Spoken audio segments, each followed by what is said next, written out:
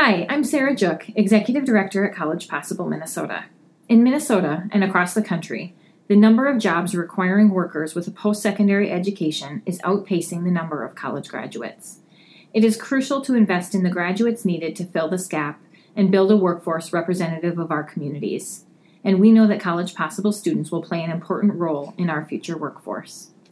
On June 15, 2017, College Possible alumni Facile Adno and Maya Vu were joined on a panel with former Minneapolis Mayor R.T. Rybak and Vice President of External Relations at General Mills, Kim Nelson, to address how we can meet these changing workforce needs. Listen in as the panel takes on this topic and answers questions from a live audience.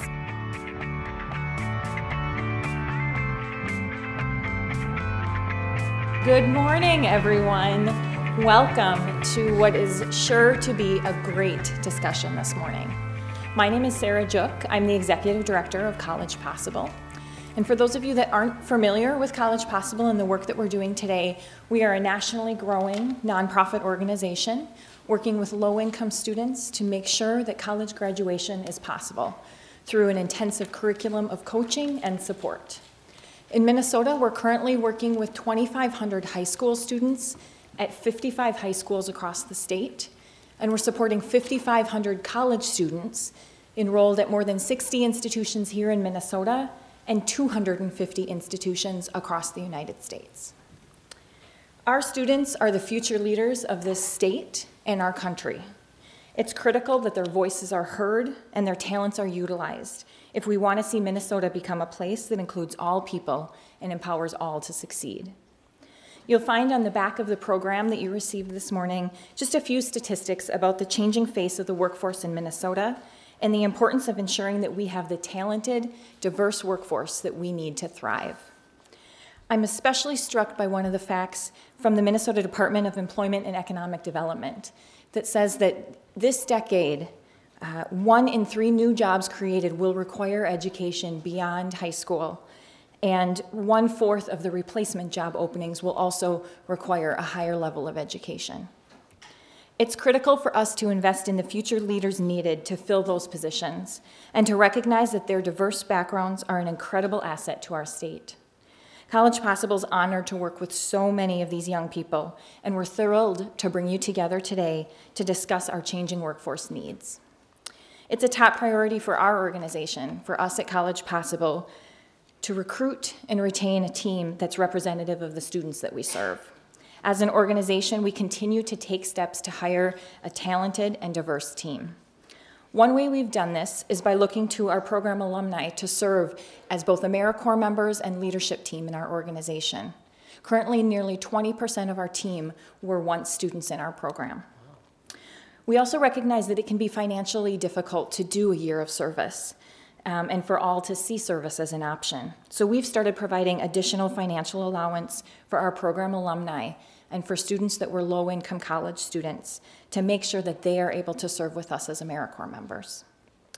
In addition to our hiring practices, we provide extensive training to equip our staff to work with individuals from diverse backgrounds and to facilitate a responsive and inclusive workplace.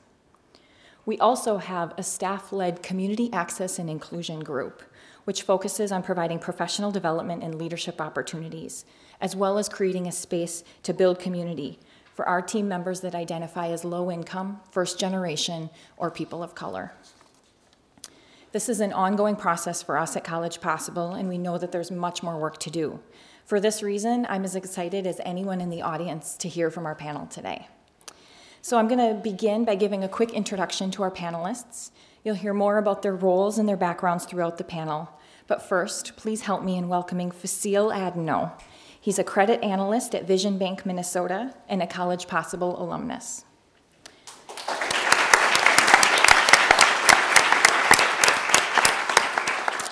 Kim Nelson is Senior Vice President of External Relations at General Mills and President of the General Mills Foundation.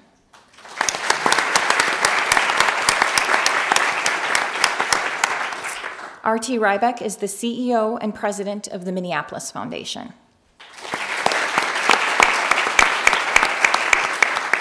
And Maya Vu is an IT project coordinator at United Health and a College Possible alumna.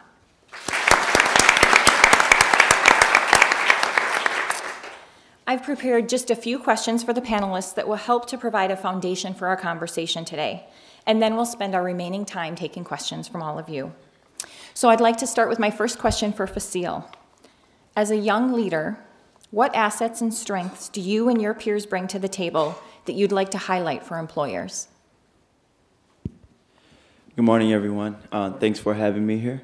I would say the biggest thing that we bring to the table is a positive attitude. I think that's needed for most people that are joining the workforce, along with credibility. We've shown in many ways that we can actually get the work done and be accountable for what we do, as well as just have an encouraging background, that we come from a lot of different adversities. We overcame those things, but at the same time that we focused on the end goal. So that kind of shows we can get things done and be productive for the company. So. Great.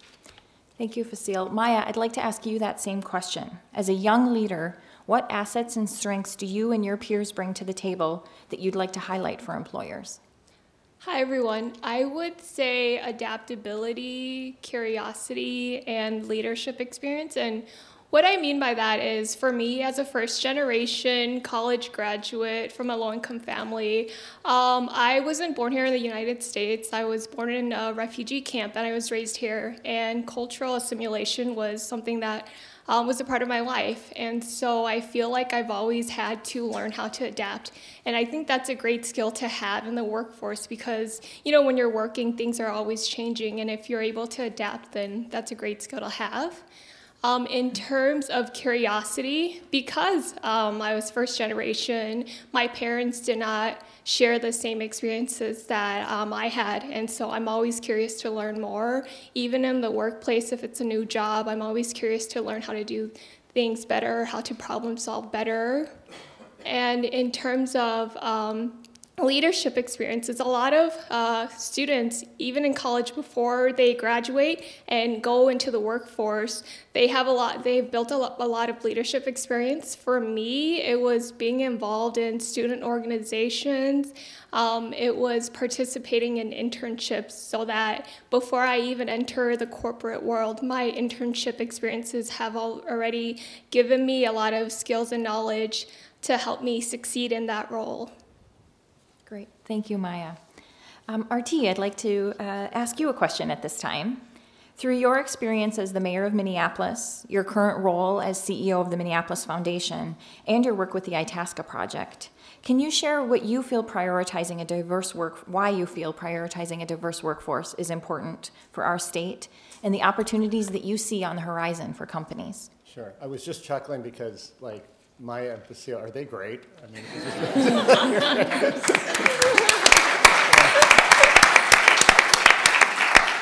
Well, there's a negative way to answer that, and there's a positive way. The negative way is the fact of the matter is we are running out of workers, and we are also competing in a world where most of the rest of the world has better language skills, better cultural fluency, and we as people who have done well because we've done so well around the world are deeply threatened. So that's the bad news.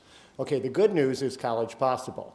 And some other organizations here too, and a mindset here that has been about saying that the next generation we are raising right now has more cultural fluency. They've been born in refugee camps, they've come from around the world. They bring to the rest of us who've been living in a pretty isolated majority culture here, tremendous skills. And at a period of time with Brexit and globalism challenged, where much of the world is questioning whether the United States is going to compete and be a partner around the world, we have in Minneapolis-St. Paul the most globally fluent new generation we have ever had by far, and they're going to lead us into a new place if we open our doors. That's why I believe in College Possible, and that's why I'm working with College Possible on something called Connext. It's an alumni association for the alumni of this organization and other high-performing youth organizations, and it's going to put the names of all these great alums in a single database, and it's also going to be a social network so that HR directors from all these different companies can see the amazing talent in the Faciles and the Mayas of the world and hire them and keep them here and make us more competitive than any other country in the United States. And if they don't want to follow our lead, that's their problem. Thank you. Kim, as a leader of one of Minnesota's most prominent companies, General Mills, and as well as through your work with community initiatives like Generation Next, can you share a little bit more about best practices that you've seen companies and leaders implement to intentionally recruit and retain a diverse workforce? Yes, first of all, thank you for having me this morning. This is just wonderful. It's just a privilege, and it's just fun to have a chance to talk about this issue, different from my day-to-day world. Second, I want to hire both of these two. Best practices. I think, first of all, in the workforce, it is very, very real that we are looking for diverse talent. I think any of my peers sitting here from any major employer would say the same thing. So I think that goes without saying. But for example, it might surprise you to know that fully 40% of General Mills' new hires are people of color. So we are in the U.S. So we are looking, and we're no different than anyone else because we have to better reflect the populations that we're serving, and that's just a fact.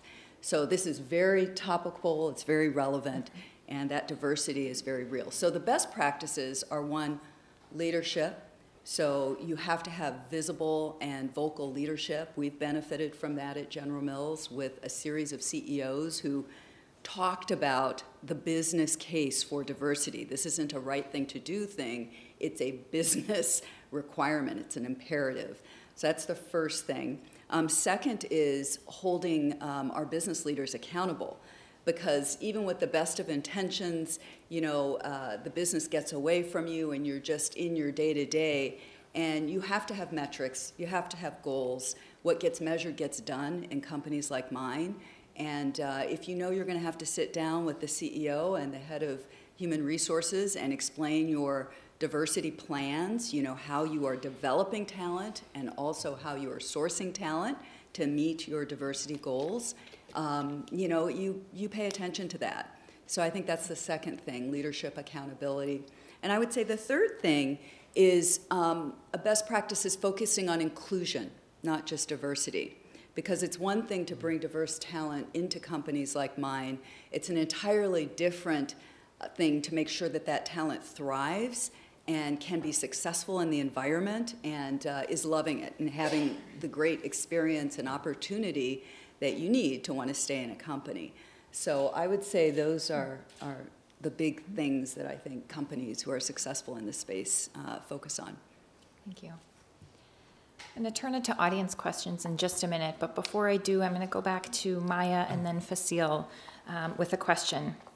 What advice would you give to recent college graduates that are navigating the workforce if their background isn't well represented in an organization?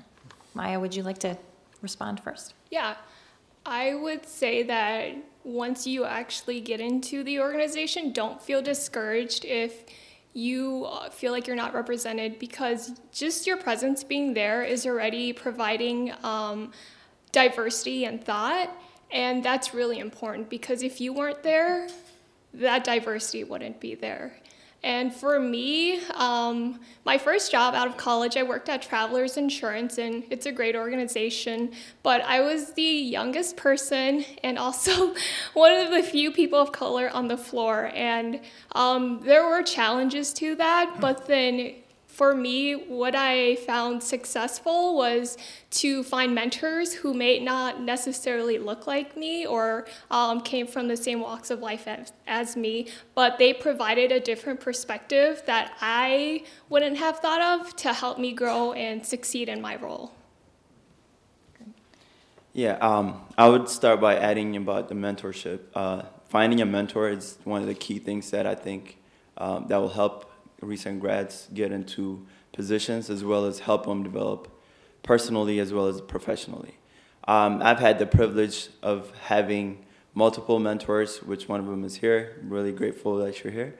And then having to continually be held accountable for your actions with intent is really important. What I mean by intent is you have to be intentional to be outside your group of people. that you're so used to living and working and being around students that are like you in college, those similar-minded people are not in the world.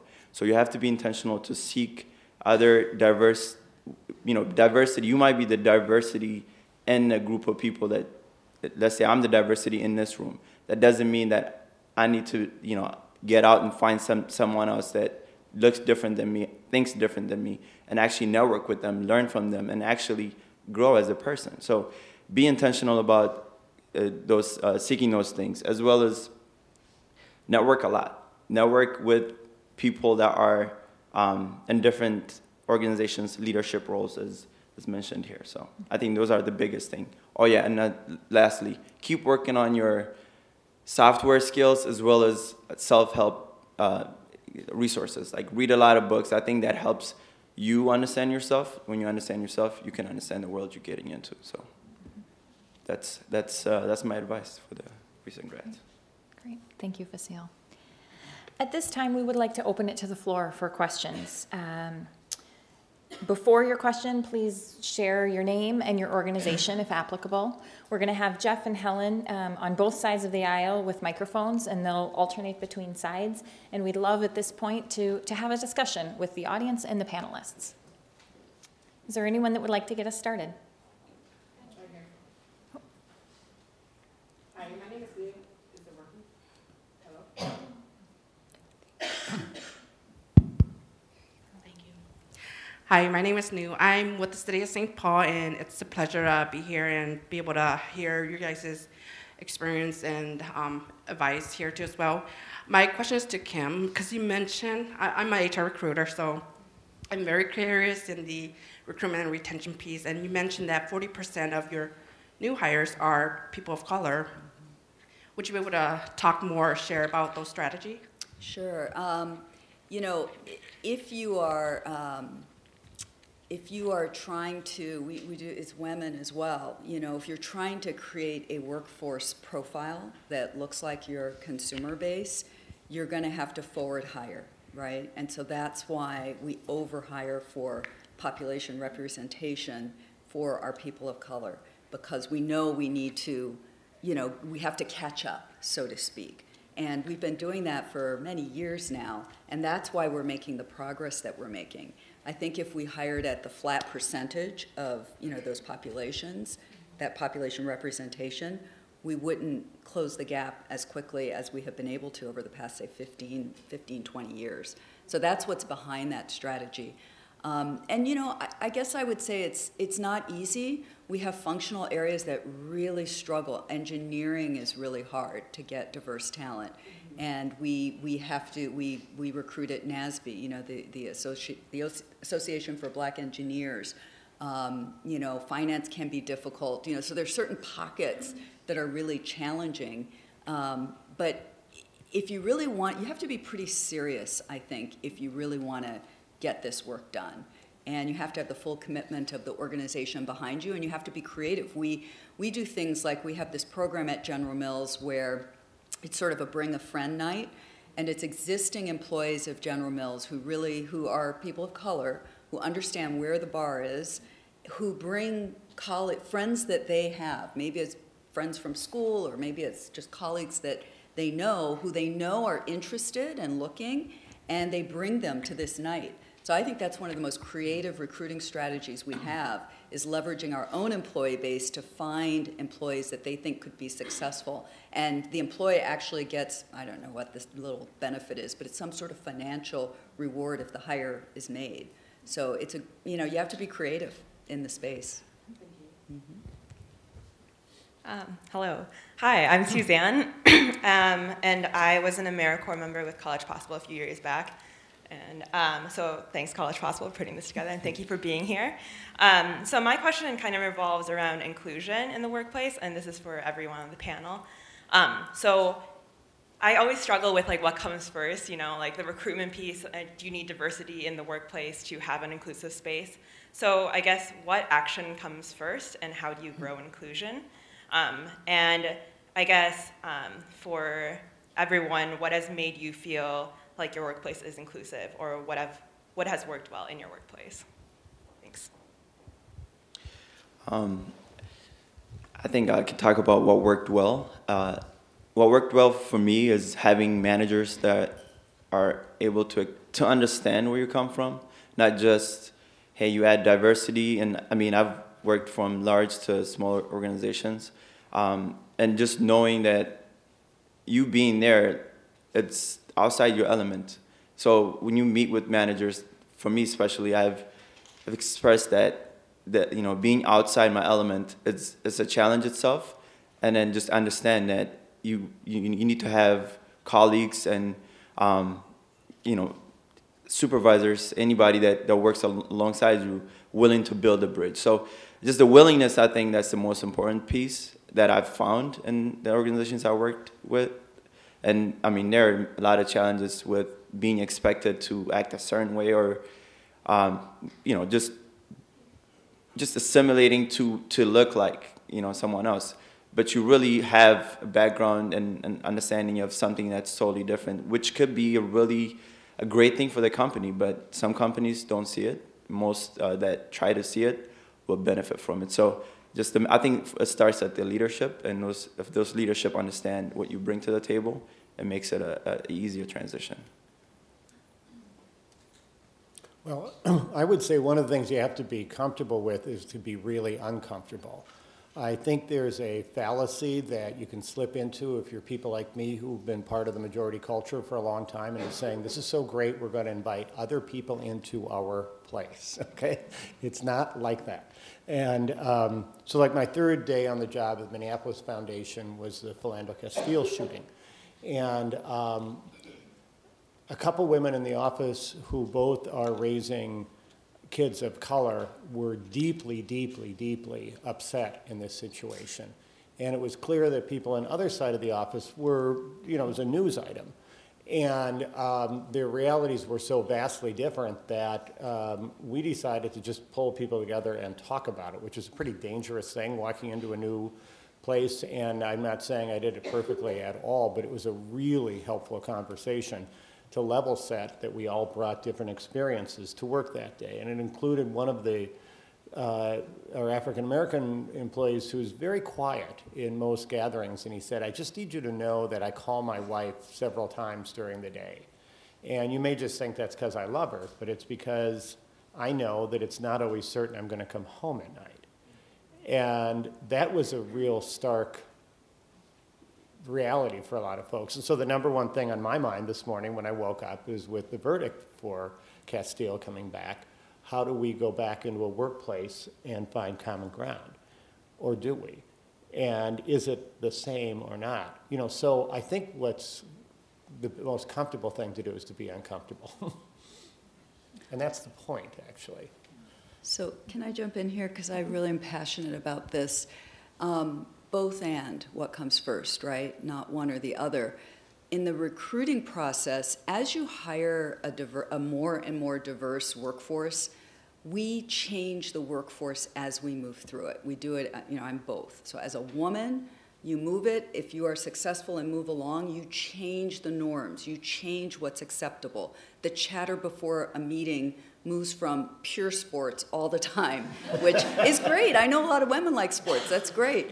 To, sometimes shoes, or sometimes a movie, or sometimes what's going on with the family. It changes because of who's in the room. So that's the recruiting piece, right?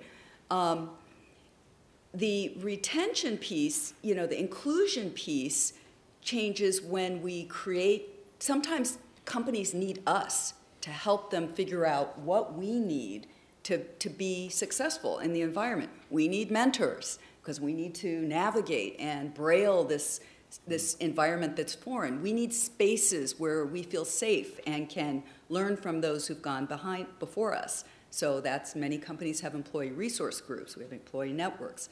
I had the privilege of helping to create our Black Champions Network many years ago. I'm going on my 29th year here at General Mills. Okay. So they need us, and we need to own helping our organizations navigate this creation of a more inclusive workplace. It's not like they can do it on their own for us. We need to change the places where we are and be willing to jump in and let them know how we're feeling.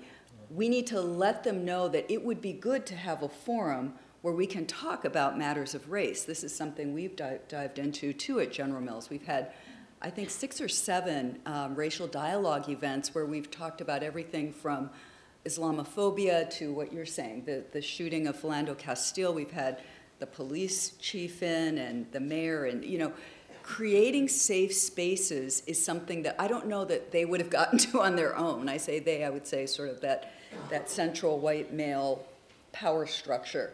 But we're very receptive to. And, senior leadership showing up, showing they care about this. So it's both and. You need to bring the talent in, know that it will change your workforce, but also there are specific actions that companies need to take that we can help them identify.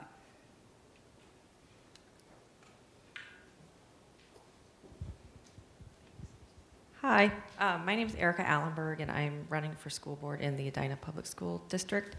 And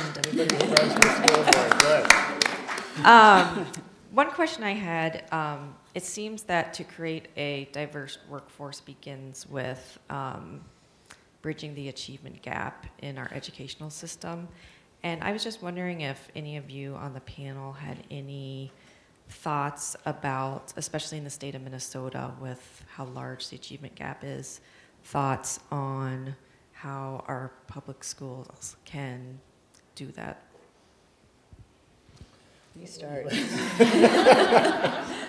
Kim and I were founding members of something called Generation Next, and she was the chair who hired me to run the organization. The organization's 100% focused on closing gaps for kids of color. I don't think either of us sit here knowing at all the answers, but I know that it's very powerful to sit at a table with Kim and superintendents and mayors and foundation heads to focus on it.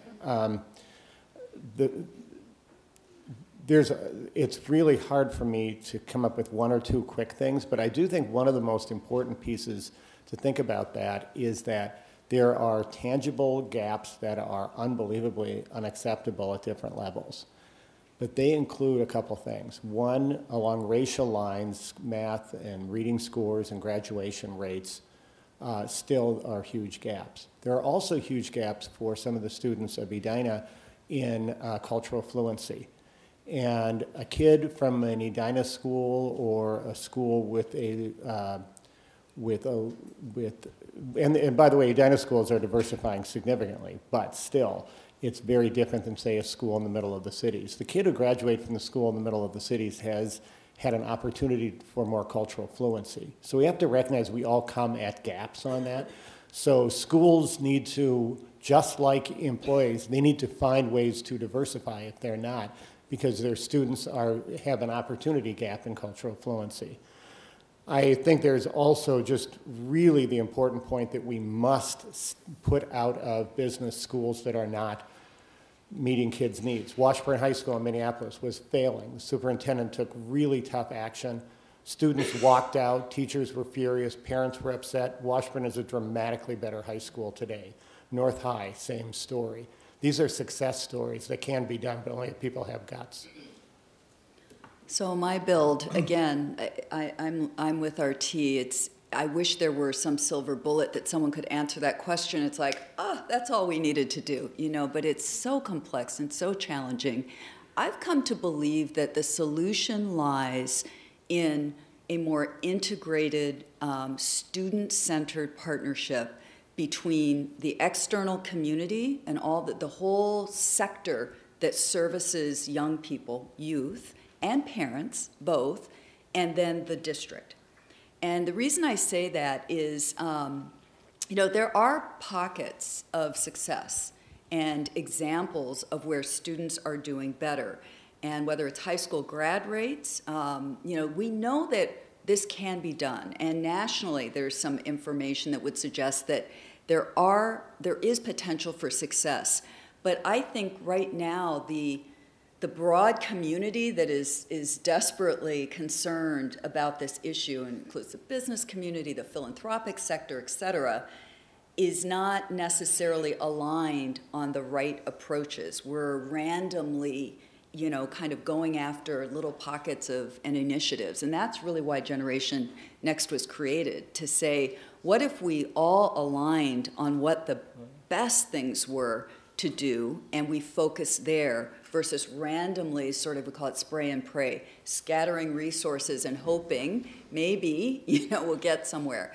And whatever the broader community wants to do, it should be like this with what the districts are trying to do. So if a district, we have 2 new school district leaders in St. Paul and Minneapolis. What an opportunity. I know you're looking at Edina, but a lot of kids are in these 2 big districts. And I think they're both excited and energized and really wanting to go after this. So that partnership, actually, it was just announced that Superintendent Graff I just left the co-chairmanship of Generation Next, and as did President Kaler, and we're being succeeded by Superintendent Graff in Minneapolis Public Schools, as well as Reba Dominski at U.S. Bank. And I think that's a huge opportunity to try to harness the resources of the community more in alignment with what the district is trying to do, whether it's a reading initiative or a STEM initiative. I think that's where the answer is going to lie. Hi, my name is Enrica. I'm a recent college graduate, and I'm back here this summer working with Breakthrough Twin Cities, here with my boss, Josh Rodnitz. And I have 2 questions. So what I have found as a young African-American woman of color with now an undergraduate degree and going into my PhD program is discussions of social mobility, and oftentimes how for of color students, how social mobility actually also tends to be a conversation that gets neglected in the workforce as well as in education. And so changes that we go through with degrees, with the jobs and the internships that we access, oftentimes create differences between our family and where we came from and where we're going. And so as a sector of conversation that gets neglected oftentimes, in what ways is, anyone can answer, College Possible also fostering and cultivating a sense of common language between that kind of difference? My second question is for Maya and Facile. So both of you talked about advice that you have for recent college graduates, right? Like, have access to a mentor, be comfortable with the fact that you are different in a workplace, and read books, and be comfortable reaching out into a different network. But what I think would be helpful to probably the fact that most of this room is not recent college graduates is if you could talk about specific examples of the challenges that you face in doing that. So it's not, for example, imposter syndrome, right? It's not difficult actually finding a mentor for myself with a young white man in Minneapolis. What are the challenges that you experienced in making those connections that might be helpful for employers and for other business people in the room? So is it access to the books? How did you get that? If it's access to a mentor, was it not having an email responded to, and how to go about, who do you look to, right? For how do you word an email? How do you request a mentor meeting for coffee? If you don't have transportation, how do you get reimbursed in the office, right? If you could give examples of what those challenges are to accessing the advice that you gave to better help people in the room. That was a lot of questions. I'll start, I think, with the first question in terms of the gap that you have with yourself and say even with your family and your community. One of the things that I personally started exploring is starting. So right before I graduated, I had this idea that when I get to the Twin Cities, I'm gonna create, because let me back up a second. I was privileged enough at Gustavus to have mentors set up for me, to have a really great mentorship program that was really involved in the econ departments, as well as being, if you're an athlete, you also had mentors that are outside of that. So, I can understand where the mentorship issue could arise for a lot of people, but I had the opportunity to be presented by that at the when I was at Gustavus. So right before I arrived here, I thought about this idea of connecting young professionals. So the lack was that when I arrived, like when I come home, it was, dealing with people or dealing with friends, family members that were actually nowhere near, not to say they're not intelligent, they're not smart. It's just you had an opportunity to explore an ideal perspective and just be able to see within yourself your capacity and being able to grow. And just that challenge of communicating that with your who you grew up with, it was really tough. So what I thought about is starting an organization that would kind of allow me to have those like-minded people come together and just keep networking about ideas that we can take back to the community. And I was fortunate enough to do that. I mean, it's still going on, but we were not too active right now. I started a networking group by partnering with recent U of M graduates. It's still called Network Ethiopia, connecting Minnesotan Ethiopians. And we tried different avenues. I think that's the challenge, right? Like we kind of want that equation that's completed by the time we graduate college, but that's rarely the case. So you kind of have to innovate, and in that innovation, you run into challenges that help you solve those problems, right? That's what we went through the schooling program, that you're able to solve problems and then move on from it. So I think that was a challenge for me, and fixing that was having people that were like me around me all the time, kind of keep talking about ideas that could benefit the community. And we continue to do that. We hosted events, and we invited a lot of recent and former graduates and people that were accomplished to give speeches and talk about their perspective. And I always believe that somebody that went through it before me always has a better idea than me. So that kind of helped me understand myself in a way. And in terms of wording and being mobile, that's kind of a creativity. I think not to just put everything on those recent graduates, but you have to take on the world. You have to be able to be tough enough. This is just being blunt, but just face it. That's the case, and you have to figure out ways. And I think that's when you're the most creative. Coming up with emails, I've done so much research in terms of, we have, especially our generation, I think we have the opportunity to just Google something, right? And even beyond that, like innovate. Which one, what makes sense? What's more personable? What's like me was the most that I've focused on. And then by doing that, in the reading part, I think that just kind of sharpened me in a lot of ways, that it sharpened understanding of myself. So if I understand myself, like I said earlier, I understand what I'm getting into. I understand how I'm being presented. So those are the things that I really focused on. And then, just most of the time, some of the time was luck. So I just kind of counted on that. And I'm going to say this, but that conversation, once you do this and you get to run into a mentor that sort of see you grow, but you don't really see the growth because you're within yourself, that's the key. I think that helps me highlight the things that, wow, I'm actually not that bad. Like, I get to meet with my mentors and then work on things. So that's the way I would advise that. So.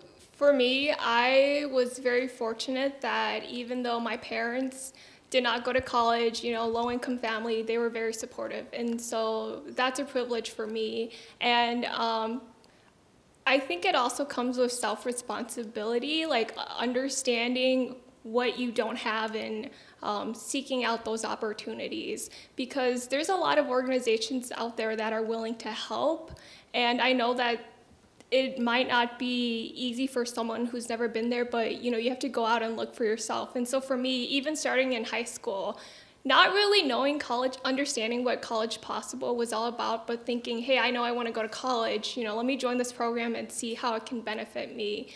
And then being a part of the program, learning that you have to take ACTs, you have to actually practice, and you have to apply. There's scholarships, all these things that you need to do. That support was provided by College Possible. I wouldn't have been able to do that. My parents wouldn't have been able to provide me that. And after graduating from in college, knowing that I want to work in corporate, not knowing how to get into that because my parents, they work in medical assembly. You know, it's manual labor work. They've never had an office job. So how do I get an office job?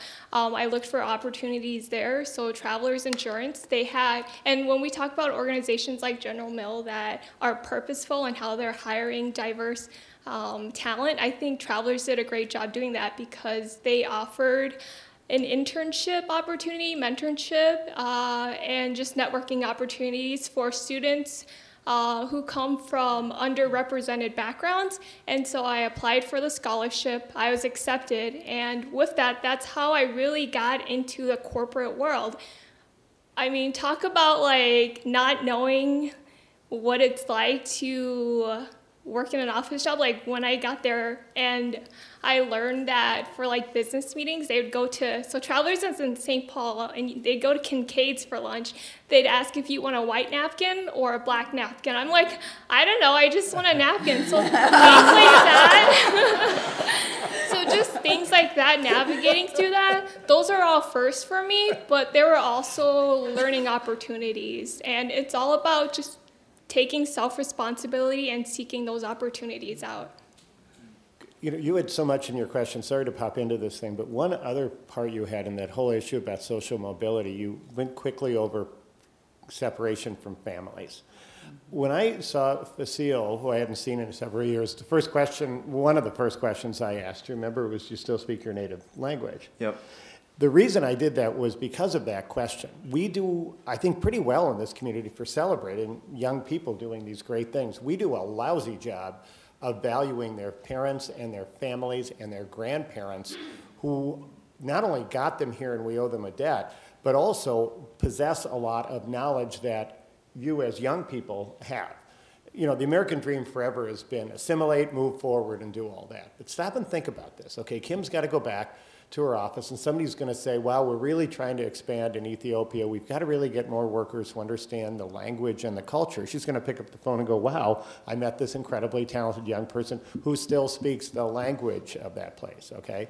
So I do think we need to do a better job of saying, find your mentor in this new place and this other thing, but talk to your parents, value the work. In many cultures that are family-oriented, the model shouldn't be come to this place where now you forget your family. So I think we've got to do a better job. If we really want to be a globally fluent place, there are globally fluent people who are pushing their children ahead, and we can't let them fall behind too. You know, one other thing that I think is so critical as we think about social mobility and these tensions and challenges, and they're just hard. They just are, and they're going to be. And I can't tell you how many young people I've had this conversation with, you know, making it, so to speak, you know, going to college, getting a good job, getting on a track, just creates tremendous tension in peer relationships, etc. One of the most powerful antidotes to those tensions is engagement with youth, you know, in your community. It can be your family, and understanding how incredibly powerful it is for young people, kids, to see you and be with you. And so I think that is, we talked about the achievement gap, I think that's another component. Inspiring role models who, you know, they remember when you were in the neighborhood, and just interacting with them and decoding how you achieved what you achieved. And I think that can be a way that helps people reconcile that tension, and sometimes people even feel guilt, which is insane, because you've done nothing more than what your grandparents and great-grandparents and parents hoped you would do. So, you know, I want to throw that out as well. At this point, I'm actually going to stop with the audience questions so that we have time for one last question that I'd like to ask of each of our panelists. What are specific and immediate next steps that people in this room can take as they think about impacting diversity and inclusion practices at their organizations or in their own roles?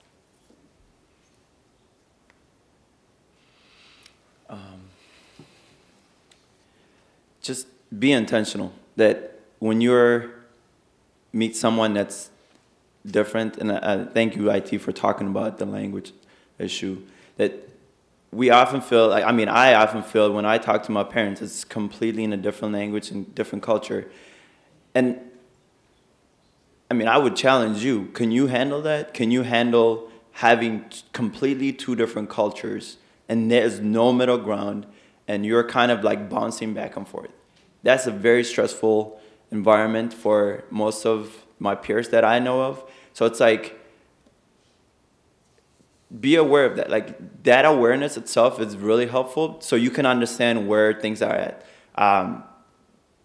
And when you move forward, you meet somebody, and I'll be quite honest, I can't represent all Ethiopians. And just know that. Like, I'm representing myself, and in that itself, oftentimes that's the case where you're looked at, represent this group of people, or, black males, and being in America, or Ethiopian American, and so on. Like, I can't do that. The only perspective I can bring is what my parents taught me, and then what I've tried to create along the way. So just that awareness of, like, you understand the fact that these people aren't gonna teach you. I remember this specific example where I was taking a cultural anthropology class, and it was my freshman year. I was so frustrated. The anthropologist studied Native Americans, and obviously that her experience hasn't really been outside of the United States and near the United States. So she would ask me questions. So what do you do, And I used to get really frustrated. It's like, I'm here to learn from you, and you're asking me questions. I'm as lost as you, and that's so we can't lead each other in that way. So just be aware that people like that. I represent some part of that culture, not everything.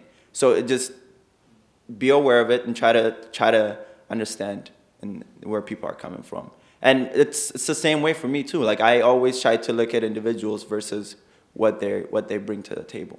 But it's really important that having those bridges between, I think, everyone here, it can ripple and create a real difference. So. One of my favorite mottos in life is just create what you want, right? So the Gandhi, be the change you want to see in the world. And it requires courage. It just does. It requires confidence, which is hard to come by.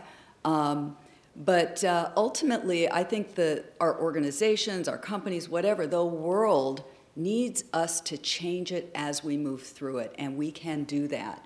And I think some of the things that Maya and Facile talked about earlier, the assets in particular that this generation, particularly the diverse pieces of this generation bring, cultural adaptability, fluency in another language in many cases. I have a global organization, resiliency, having overcome many struggles.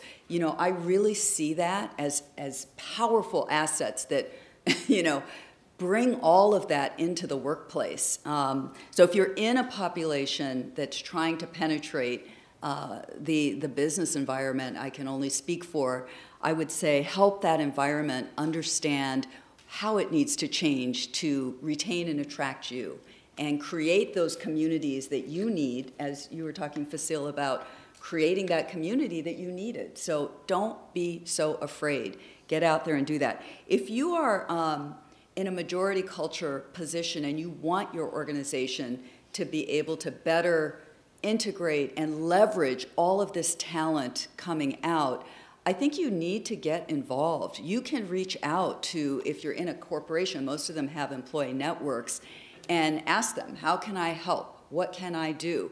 And how can I champion what you're trying to accomplish? Mentors are always needed, and they tend to be cross race, cross culture, et cetera, because many of these organizations are majority culture. So are you mentoring somebody, or 2 or 3 or 4 or 5 people? So think about that, I would say, if you're in the majority culture. When the bridge out here, 35W, collapsed, I learned a really important lesson. When the bridge collapsed itself, there were people who did these really heroic things, and they jumped in the water and did great things out of duty. But when it came time to rebuild the bridge, there was a really different tone to all of it. People were incredibly excited about this mission of getting this thing done in 1 year, which it's a 3-year job. It was impossible to rebuild that in 1 year, but they did. The workers were amazing. The politicians got along. The school kids did school patrols on the busier streets with the different traffic. I mean, it was a mission and it was exciting. And if you apply that to this work, I think the work of pivoting to a more plural world is often seen like the duty of when the bridge collapsed. We're going to do this because we have to, and it's the right thing to do. That's true. But the incredibly uplifting part of this is we're in the middle of the most exciting part of repositioning who and what we are here in this community. We have never had the opportunity to understand as much of the globe right here at home. We've never been on the brink of being as economically viable. We've never been as able to finally get the American dream right for everyone. I mean, this is exciting stuff. And there are a series of really difficult tactics in all of it, but if we look at it as this incredibly exciting mission, we're going to bring a very different value system and just get a lot more done.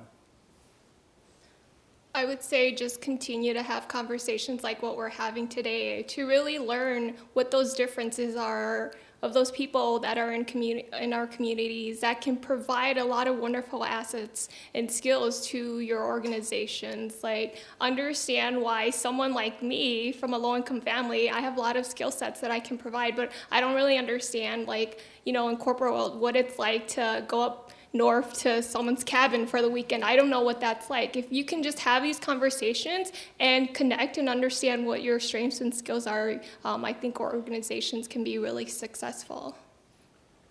Great. Thank you. Thank you so much to our panelists for your insight and for this incredible conversation today.